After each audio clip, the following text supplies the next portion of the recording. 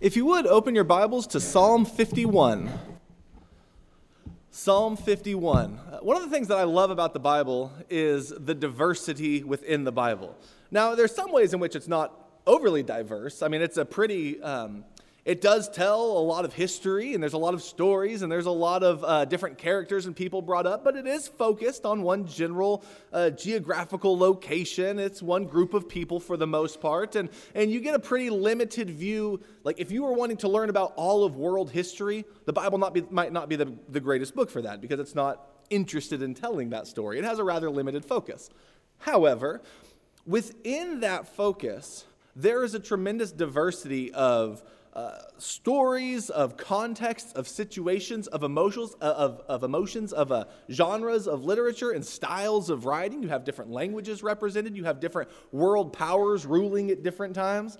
When you turn to the book of Psalms, one of the things that I love about having the book of Psalms in our Bible is, when we think of Bible, we might think of law, like law codes and lists of laws, and those appear in there from time to time. You might think of narrative, like grand stories and meta-narratives and minor stories that build together with other stories that end up making major stories, and you have all of that stuff going through the Bible. You might think of all kinds of different types of literature, but right in the middle of it, right in the book of Psalms, we have this rather lengthy prayer book or a song book.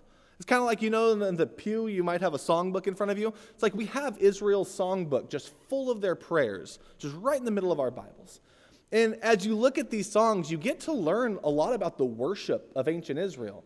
And if you want to know a lot about what a people believe, if you want to know a lot about what is most important to a group of people, listen to their worship. Focus on the things that they praise God for. If you have a group of people who love and worship and praise God, and you want to learn about that group, you will find the most important, most valuable, most central things to their beliefs, to their ideology, to their identity by looking at their worship. And I would think that would be hopefully largely true of us as well. You could listen to the words that we sing, and you can find out the things that matter to us. You can listen to the things that are said and the things that are prayed for here, and you'll get a pretty good idea what matters to us. If there's a topic here at this building that we've never prayed about, odds are it's not on our hearts and minds very much. But if there's something that you hear us mention week after week after week, you might think, okay, that's kind of central to their identity. When you read through the Psalms, you find out what is central to the heart of ancient Israel and what's central to the heart of God and to the worship of God. And as you read through the Psalms, you're going to find diversity within the Psalms as well. A tremendous amount of diversity. You'll see some Psalms that are overwhelmingly joyful in talking about the good things that God has done. You'll see some Psalms that are kind of dark. You'll see some Psalms that perhaps I don't even feel comfortable, I probably wouldn't ever pray, because they deal with the human emotion of hatred and revenge. And that's one of the things I think, and you'll find like everywhere in between joy and love and hatred and revenge and sorrow, you'll find this mixture of the full range of human emotion. And one of the things that I love about the Psalms is that it doesn't remove that stuff. It doesn't polish it. It doesn't shape it to where you only get the good, happy things. Sometimes life is not good and happy. Sometimes life can be miserable. And if you are experiencing that, there's a psalm for you. There's a psalm that can speak to where you are. Sometimes when I'm reading through the Psalms and I'm down and I'm not feeling very joyful, the joyful ones don't hit my ear quite right. Sometimes if I'm quite joyful and I'm reading like Psalm 137 and I'm getting towards the close and I see some things that are like very hateful towards enemies, I think, oh, that's uncomfortable. But one thing that even that feeling of this psalm doesn't really work for me right now, one thing that can do is that it can remind you that you're not alone in this journey of faith, but there's a whole world of Christians who are experiencing all of these emotions. There are Christians going through persecution in parts of the world who that psalm might be a reminder to pray for them. It might be a reminder that the Psalms are speaking not just to us as individuals, but to a whole community. So you can go through the Psalms and you can find a tremendous amount of wisdom. You can find a tremendous amount of beauty. You can find a tremendous amount of poetry. You can find the heart and the soul of ancient Israel, and you can find what matters most to man and to God. You can find the whole range of human emotions. And sometimes those psalms, as you read through them, they give more detail and shed more light on perhaps a certain historical situation that you have the story of it in the Bible, but you might not have the emotion of it. You know, you could pick up a book on the Holocaust, and you could learn a lot of facts about the Holocaust. But then you could read the Diary of Anne Frank, and you could see a personal take on some of the individual experiences that a young girl was going through during that time period. And it sheds more light by getting the personal perspective of someone who is, or Viktor Frankl's Man's Search for Meaning. You can read that and you can get some insight of someone who was actually in a concentration camp, the emotions that were going on during that time and some of the things that he was dealing with. There are times you can read a story in the Bible and you can get a lot of the facts of what's going on, but then you can turn to the Psalms and you can see what an individual was actually experiencing while that story was going on. Psalm 51 is one of those psalms. It's a psalm that deals with what was going on in the heart of David during one of the darkest moments of his life. In fact, if you read, a lot of times the Psalms, right before they begin, there's this little introductory note to them. If you look up right before it says verse 1, I think most of your Bibles are going to have this. It's actually in the ancient manuscripts also. It says, "For the choir director, a psalm of David," and then it gives you the historical setting. "When Nathan the prophet came to him after he had gone into Bathsheba." So it tells you, when you're reading through the books of like 1st and 2nd Kings, and you get to that story, here's the psalm that you should think about. Here's the psalm that tells you what David is personally going through in his heart and in his mind as that situation unfolds. So if you don't know about David and Bathsheba, let me tell you a little story before we start Psalm 51. It's not a good story. David was known as a great warrior. In fact, you can read through some of the stories of David's early life, and you could see him just killing Goliath. You know, the mightiest warrior of the Philistines, David's able to put an end to relatively quickly. David's then able to lead the army into all kinds of successful battles.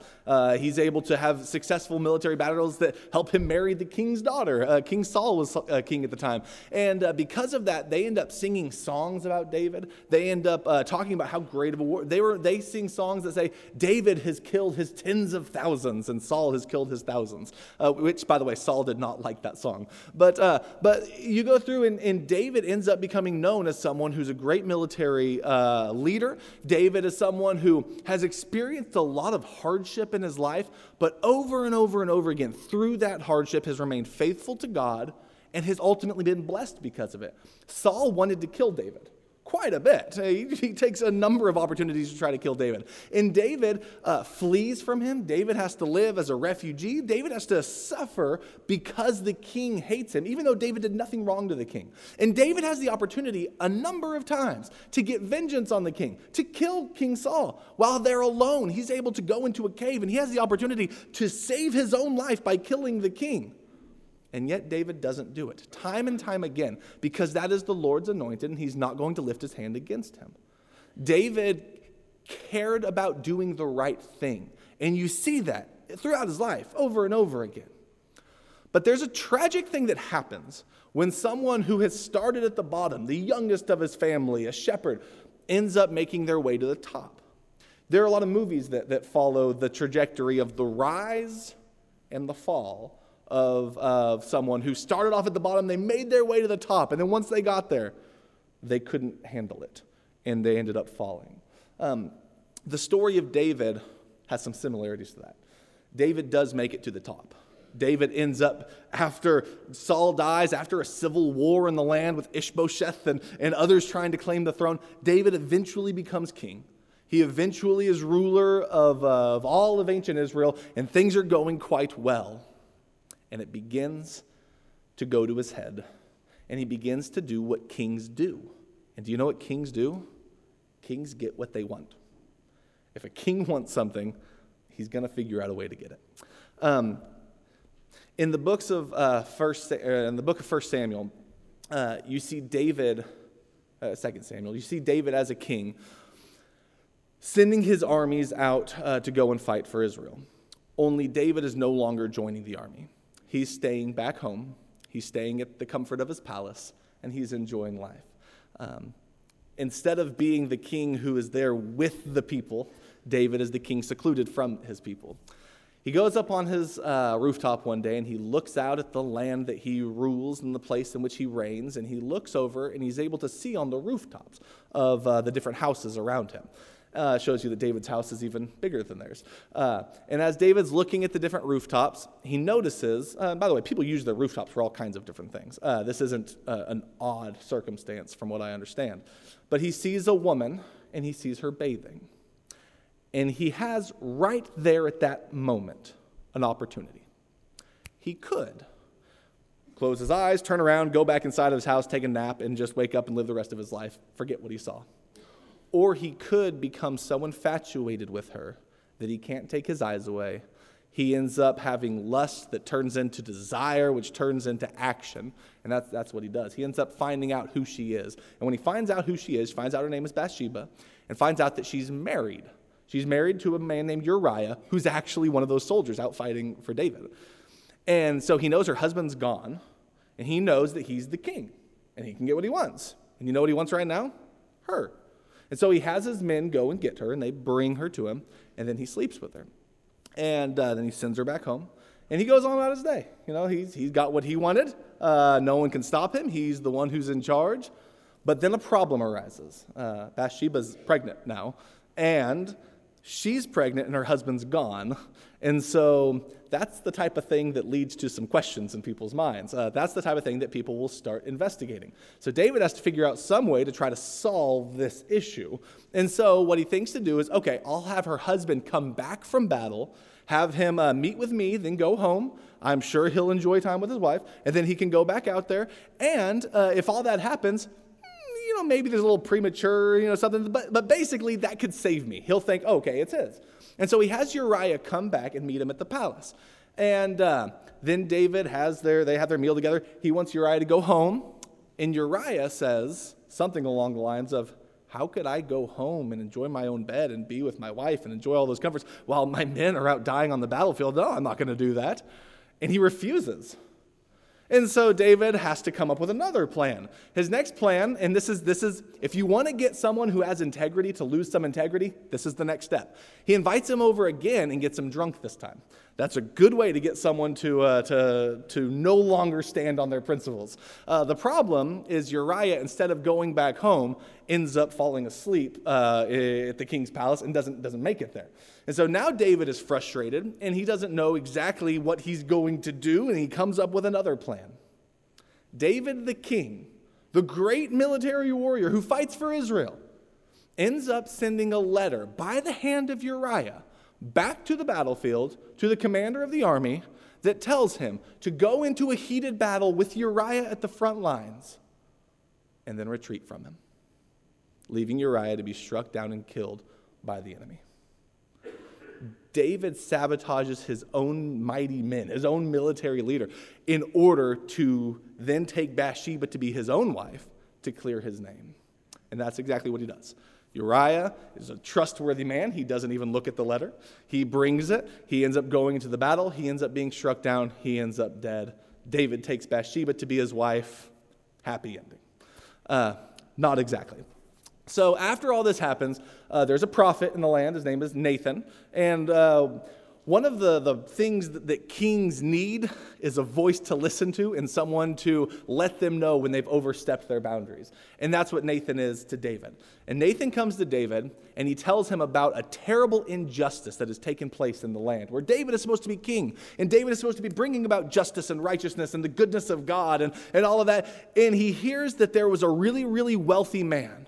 And this really wealthy man had everything. This wealthy man had all the cattle you could ever want, all of the lambs and all of the herds of everything. And he had a huge house, and he had all he could ever eat. And this guy had everything.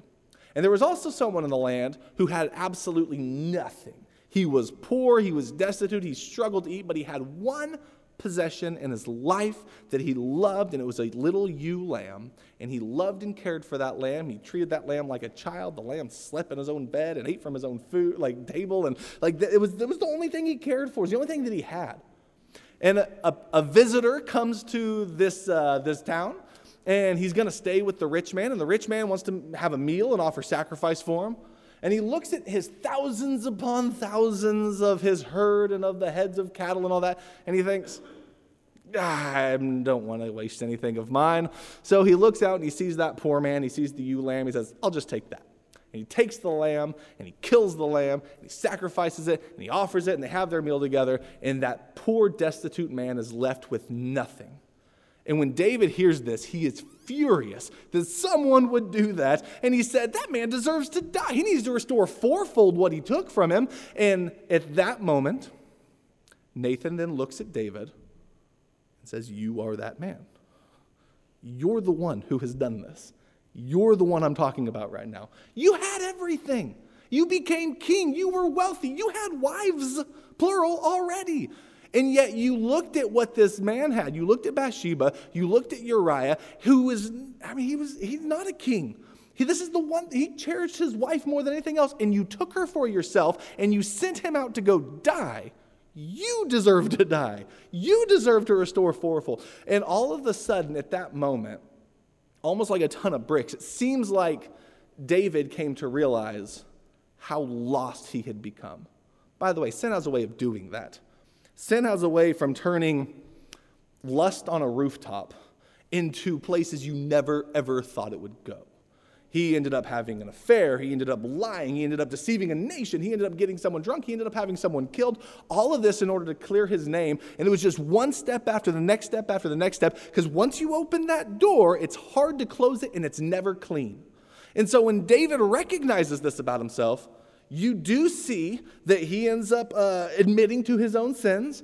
He ends up losing that child. And basically his family life is tumultuous from this point forward as you continue to read about his reign.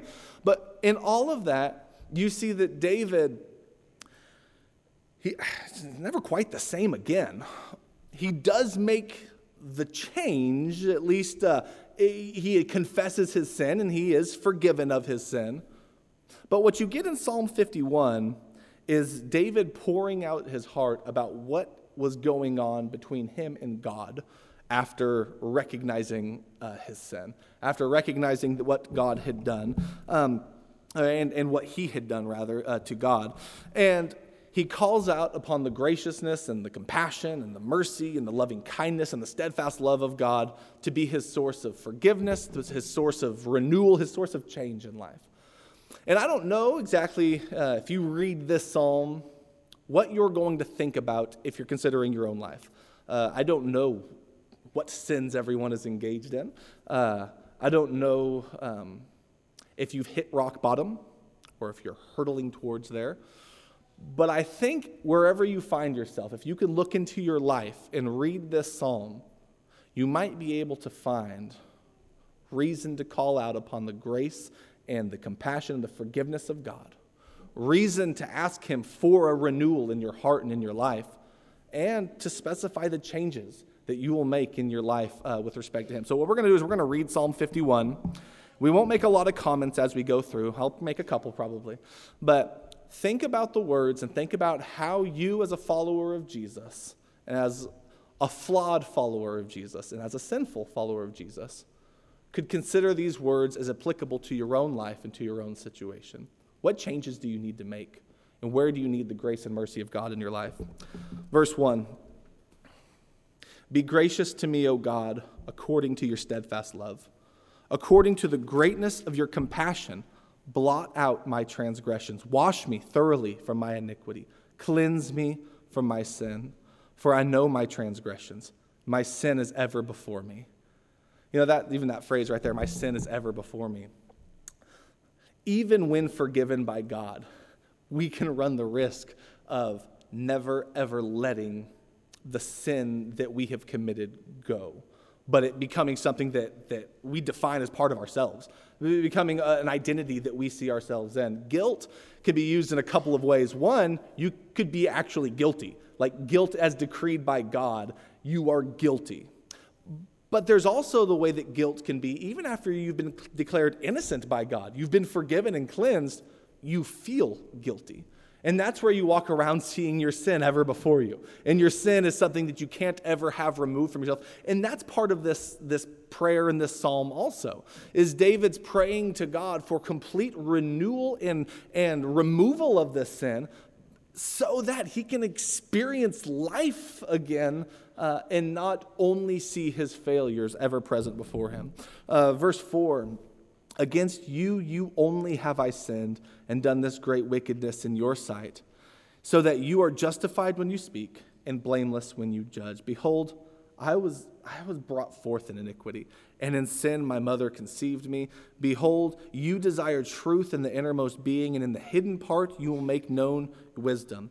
When you notice verse 7, there's going to be a change in his shift. He's basically just been saying, I need your steadfast love. I need your compassion. I need your grace. I am a sinful person whose sin is always before him. I've always been a sinner. I'll always be a wretched sinner. And I need you to do something for me.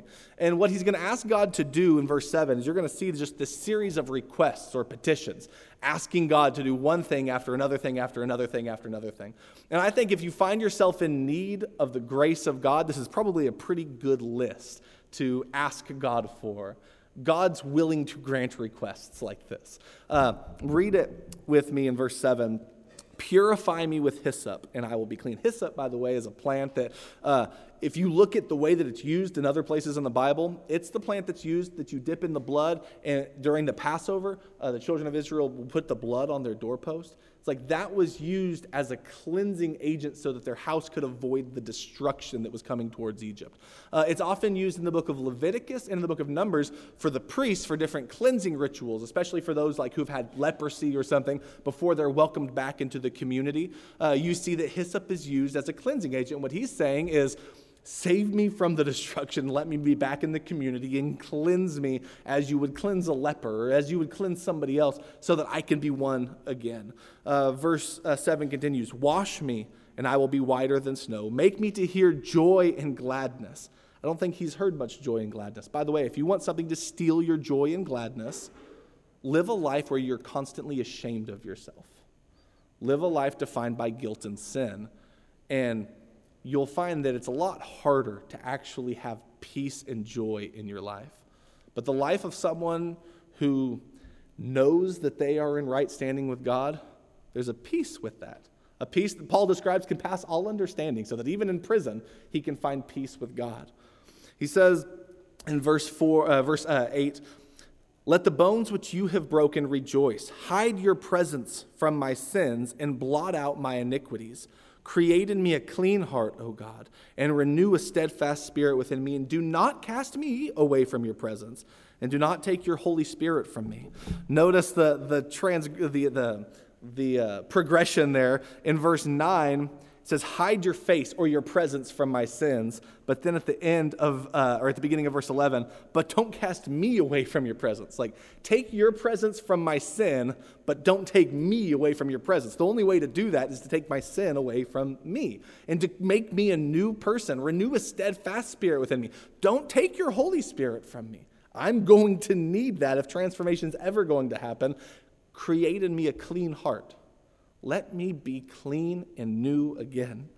Verse 12, restore to me the joy of my salvation and sustain me with a willing spirit. And then notice from this point forward, he launches into what he'll do in response to the goodness and the grace of God.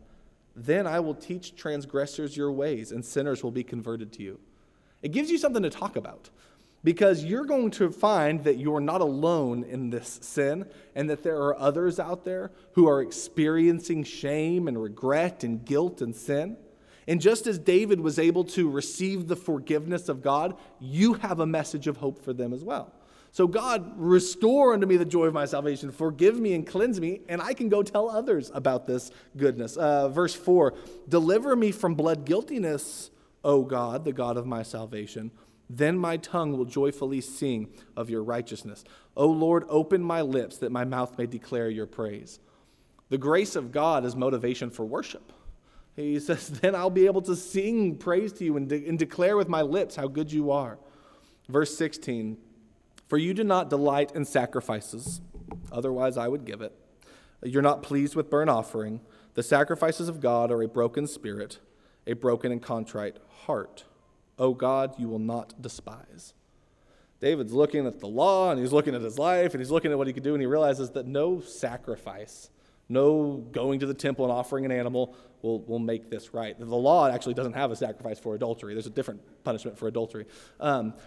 He knows that there's nothing he can offer that will settle this score. But he can offer one thing.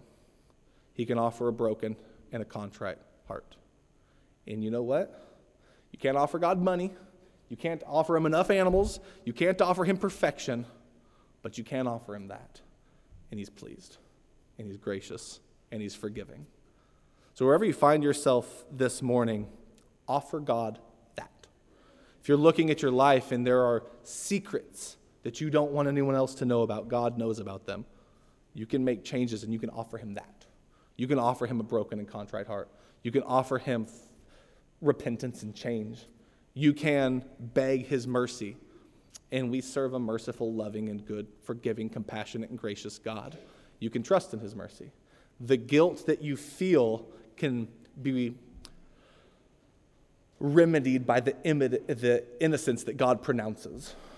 Trust in that and live in that. And if there's anyone here who has that need, the need of repentance or prayer, please let that be known. Come sit on the front row, or you can meet with one of our elders in the back while we stand and as we sing.